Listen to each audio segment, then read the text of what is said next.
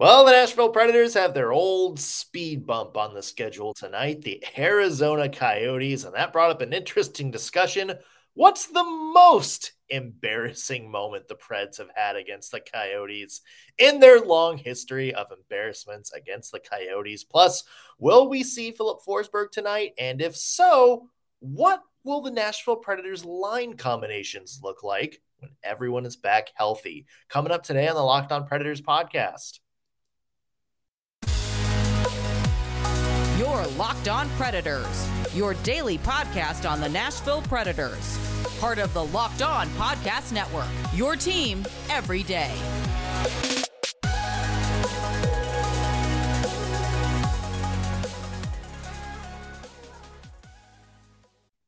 Thank you for making Locked On Predators your first listen of the day. Every single day, we are your free daily Nashville Predators podcast, part of the Locked On Podcast Network, your team every day. I'm Nick Morgan. I'm a writer and editor at ontheforecheck.com, and I have a partner in crime.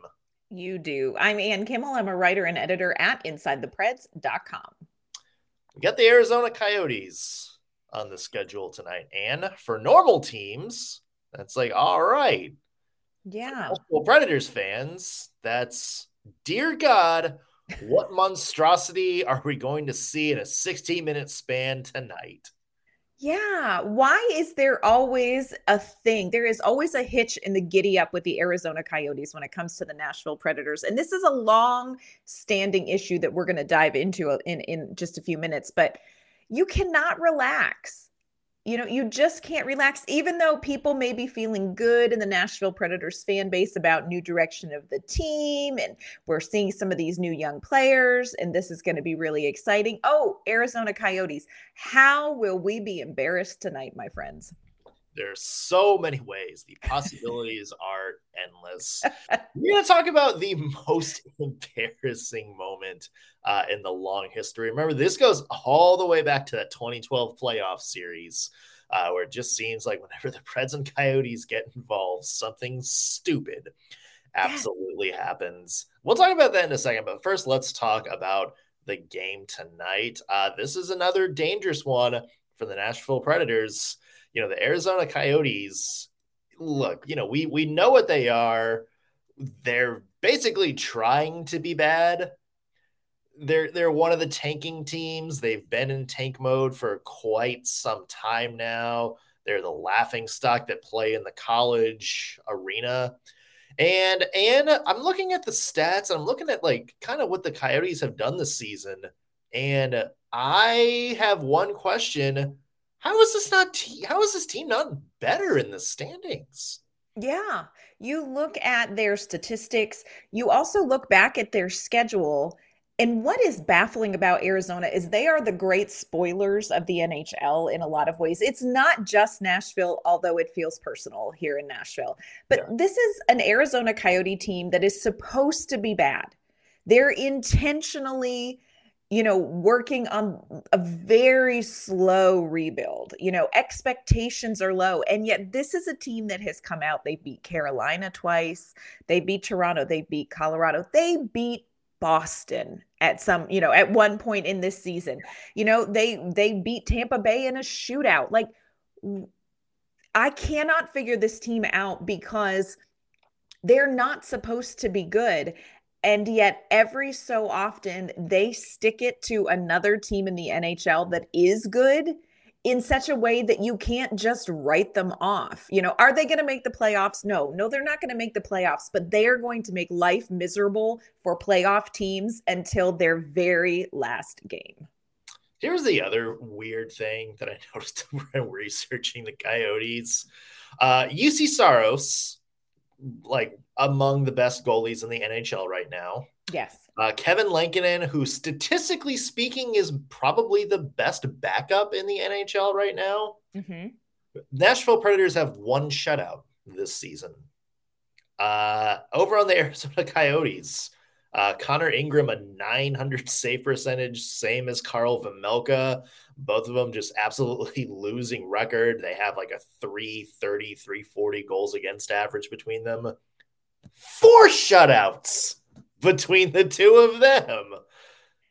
So how the Arizona Coyotes have 3 more shutouts this year than the Nashville Predators, despite being 24th in goals allowed. Make anything that has happened this year make sense, Anne. Make anything that has to do with this year's Nashville Predators make sense.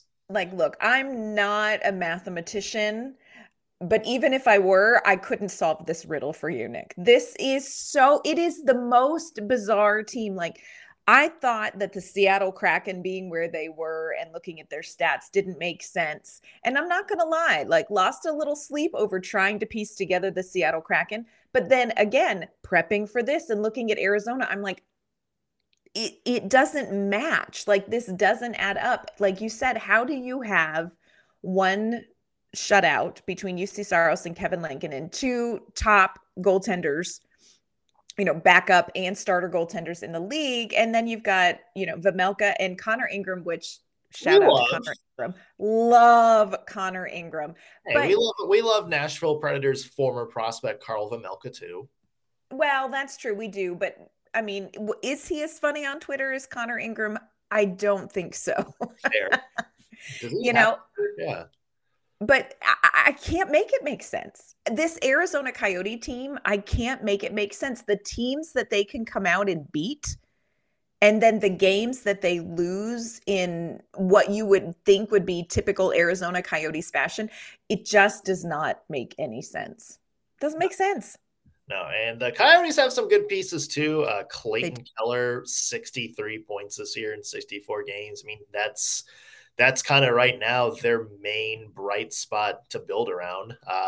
More points than the Nashville Predators leading scorer this season. Again, make it all make sense. And, they got guys like Lawson Krause, 20 goals this year, so they have some pieces to build around. Nick Schmaltz, 45 points in 48 games. Remember, this is a guy that was on their 4th line last year. All of a sudden he's getting hot. So, and they have a deep prospect pool. And I said it yesterday when we were doing our Western Conference series. I like Arizona. Like, I wish good things for them. Yes. I just hope they can finally take some of these deep prospect pools, some of these good players they have, and just, stick with it and just build something. Obviously they had a franchise piece in Jacob Chychrun, who they traded away. I just hope they don't keep having to do that every 4 or 5 years for whatever reason. And, I've said it before, like back in when the Coyotes first got there, like late 90s, early 2000s, when they had like Jeremy Roenick, Keith Tkachuk, some of these really good players, Rick Tocchet, another one. Right. They were a really fun team, and it was a really fun atmosphere, the whiteouts and, just crazy fans. I hope we get back to that. I wish nothing but good things for hockey fans in Arizona, except tonight. Exactly.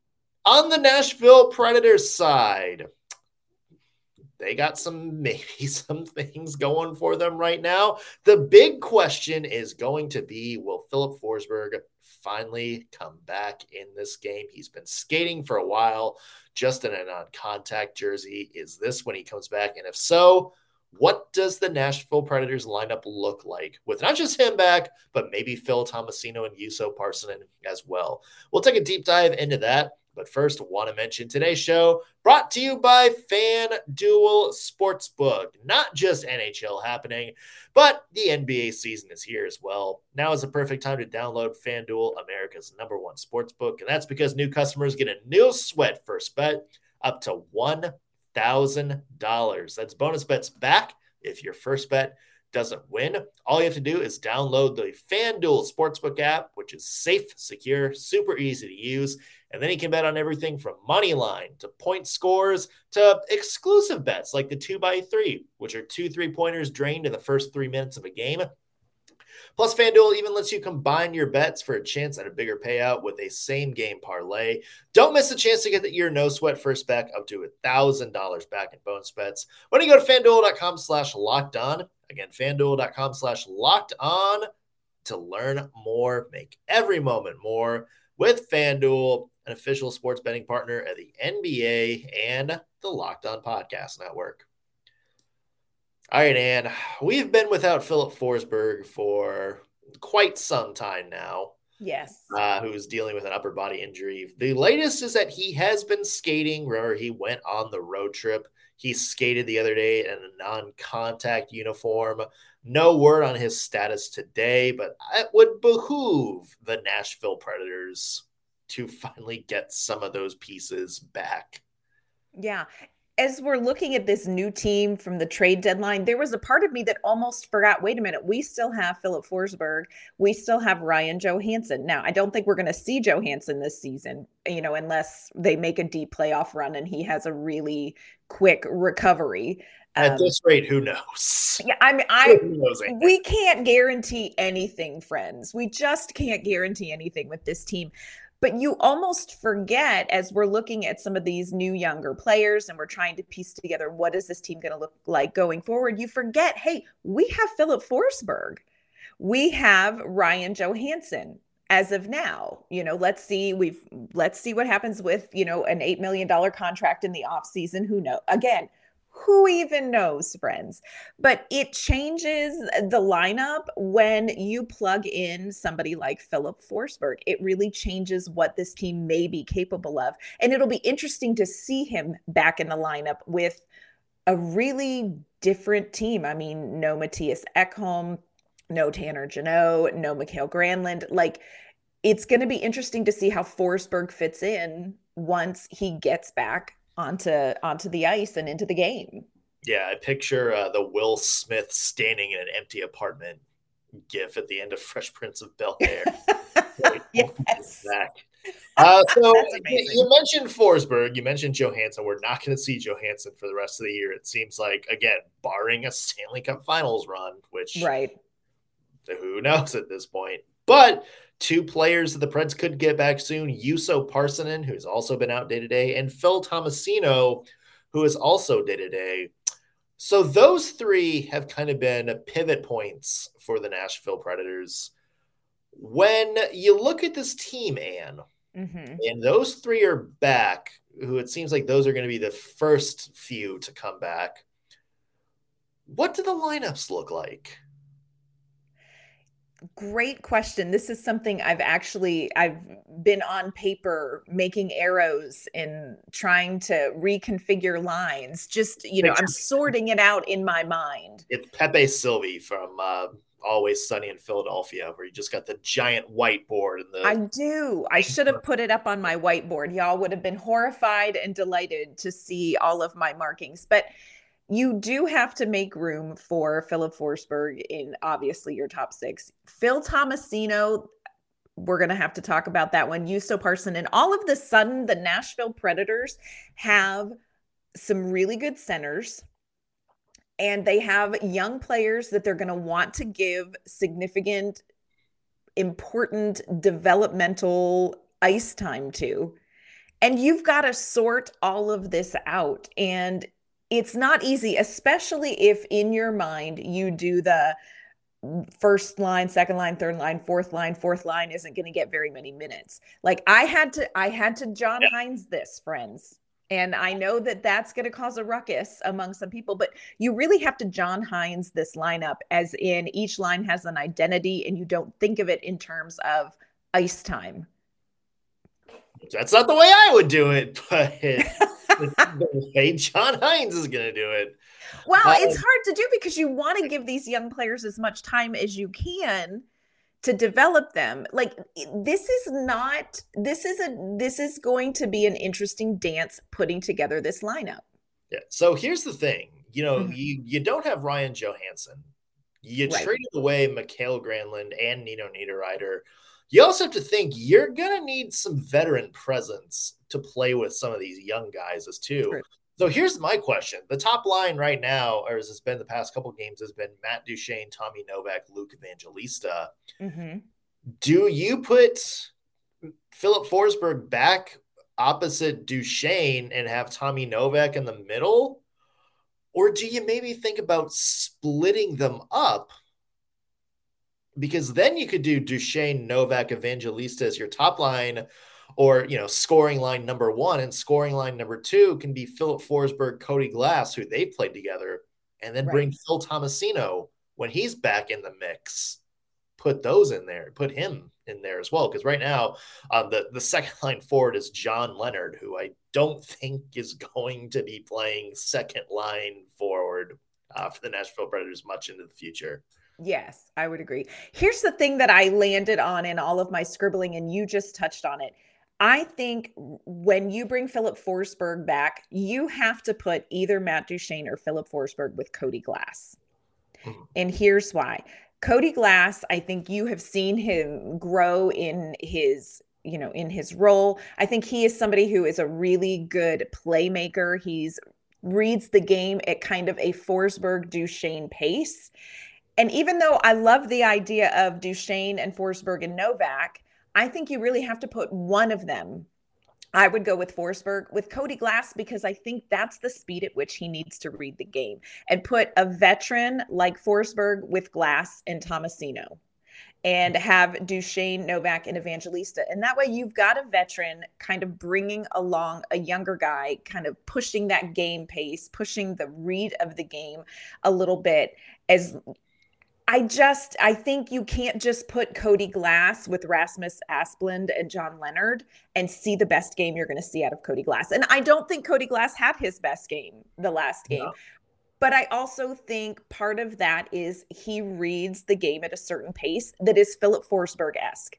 So one of those two guys, I think, has to be with Glass. Yeah.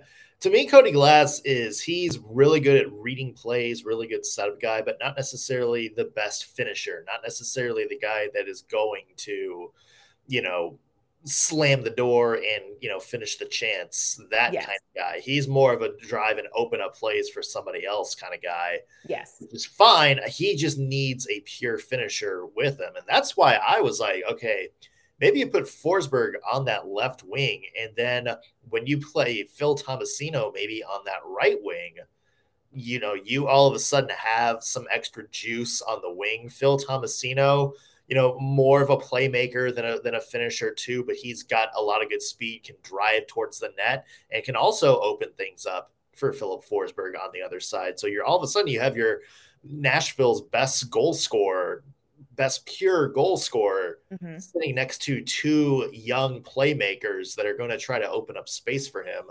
I like the way that line looks. So I'm with you. I think you put Filip Forsberg with Cody Glass and maybe, Phil Tomasino on that right wing. The interesting one is going to be Juuso Parssinen. Yes. Because when he comes back, this is a guy who is doing really good at center, but more of kind of like either a middle six or maybe a bottom guy role too. Mm-hmm. So do you leave Colton Sissons do you leave Colton Sissons as your third line center and maybe have Juuso Parssinen take some more shifts as a fourth liner, or maybe fewer shifts, but more targeted, more targeted ice time? Or do you say, no, we need to play your youth and put Juuso Parssinen as your third line center? Yeah, and I think that's a huge question because Juuso Parssinen is one of those players that you're going to want to get ice time for. So if you put him on a fourth line, that's where I go with the John Hynes thing. Like, not the fourth line gets the least minutes. I think it's the fourth line is going to have a physical, kind of a physical identity to that line. And Juuso Parssinen is that guy. This is a kid who is super physical. And so I think, he needs more than fourth line minutes. I do feel like that about Juuso Parssinen. I think he needs more than, typical fourth line minutes. He needs to be playing more minutes. But I don't know how you fit it in. I don't know how you get him those minutes without kind of reconfiguring how you think about deploying your forward lines, because he needs more than, 8-9 minutes a game. Yeah. And that's going to be the key too, is are you going to put these young players in a situation where they're going to get ice time? And you know what, for as much crap as John Hynes gets and probably deserves for some stuff at the beginning of the year, especially with Eeli Tolvanen, especially with Cody Glass early on, and, Phil Tomasino not making the team out of camp, I do think he's done a good job of giving players situations to Yes. play in. Like, you may see like Yuso Parson play like 12 minutes a game or something like that, but he's getting a lot of looks on the penalty kill, or he's Yes. out there getting some power play time. Same thing. I think, Tommy Novak the other night had like 11 minutes of ice time, which is like, what the hell is that? But then he gets, basically all of the power play one time. So Right. I do think that John Hynes does deserve some credit for putting these players in situations where, they're not having to carry the team on their backs, but they're getting little chances to have important tasks throughout the game. Yeah, quality over quantity. Yeah, so I do think John Hynes deserves some credit for that.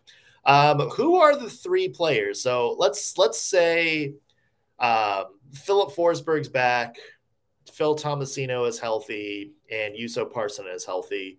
Mm-hmm. Who's three players in the lineup now that come out? I think Rasmus Asplund. Now, I haven't seen a ton from him. Okay. So gauge that. We haven't seen a ton from him. I think, and I love this player. I want to say this. I have loved this player since training camp, but I think Kiefer Sherwood comes out of the lineup. Love him, but he comes out of the lineup. Mark Jankowski comes out of the lineup. Okay, so you're leaving in Michael McCarron and John Leonard. Well, I'm not sure. I don't know. I don't know how I'm going to do that. I think McCarron comes out because he was the last one basically in. Yeah. I think they would kind of rather have him as an extra piece anyway when everybody is healthy. I'm with you. I think Kiefer Sherwood comes out because I think if the Preds get some scoring back, they're going to need more depth on the back end than they are up front. Assuming it's not Phil Tomasino or Luke Evangelista scratched. And I do think, I really like what John Leonard has done. I know. I feel like it'd be him unless it's Mark Jankowski, who also has not been horrible. You know what I'm saying? Yeah. Like, you kind of got to, there is some sorting. We need the sorting hat from Hogwarts is exactly what we need. Yeah. So Professor McGonagall, if you're listening to this podcast, please give us a line sorting version of that. So it's no secret the Predators have not had a good outlook against the Arizona Coyotes. We have talked about it all too often. So, Anne, you look back on the history of the Nashville Predators and Arizona Coyotes. Again, this history goes all the way back to 2012. There's been some embarrassing playoff performances. There's been some embarrassing in-game performances. Yeah. There's, of course, the whole thing last year. Oh, yeah. What do you think is the most embarrassing Predators-Coyotes moment? That's a great question, and sadly takes a lot of time to sort through and come to an answer. I will say, I think the worst, maybe not most embarrassing, but the worst was what happened last year. The trajectory of the postseason was thwarted in a game against Arizona where the Predators were up 4-0 against the Arizona. But for me, I went, me, I'm an emotional hockey player or a hockey person. And so I went back to what was the most emotionally disappointing one to me.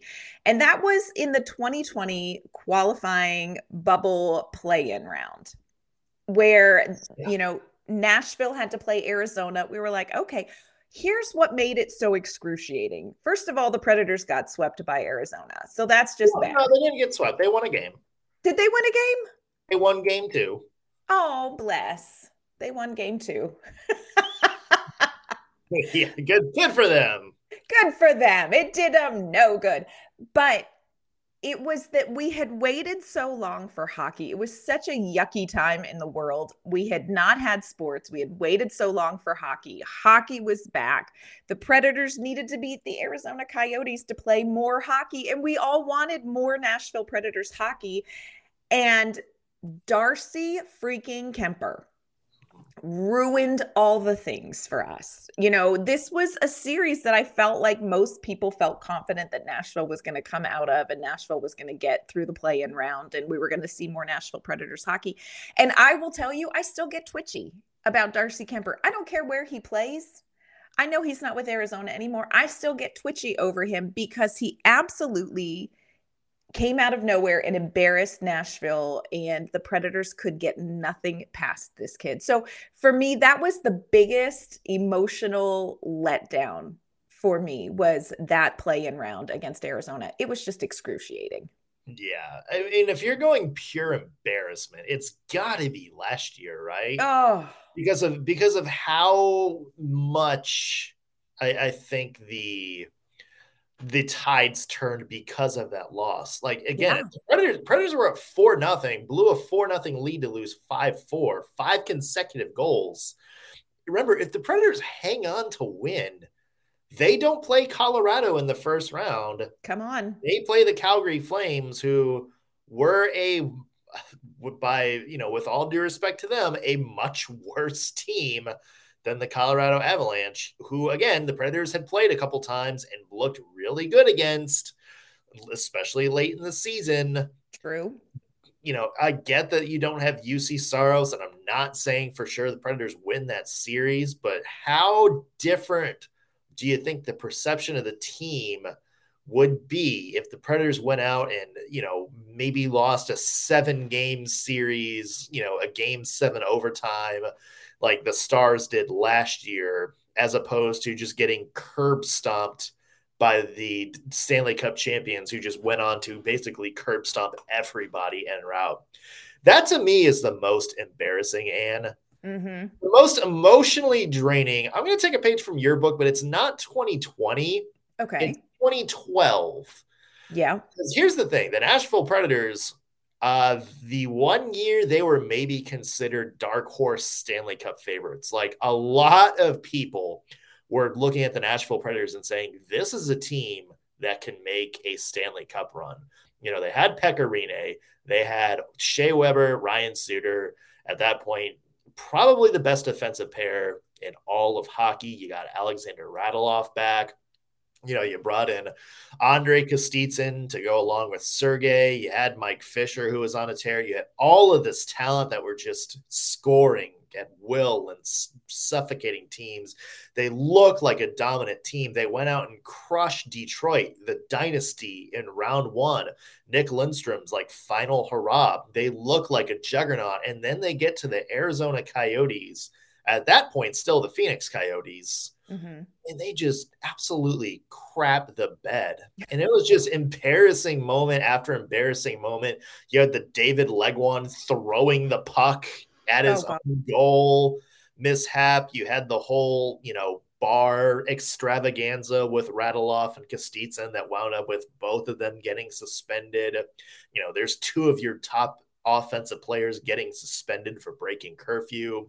You just had a couple of rough performances here and there. And it's hard not to look at that series and be like, what could have been? Mm. And what? The Preds ran into Mike Smith, who was the, one of the original Preds killers, who just absolutely stole that series. But I look at it and it's like, there is so much potential in that team, in that year. And then for them to just kind of blow it in almost this self-imposing, self-imploding fashion.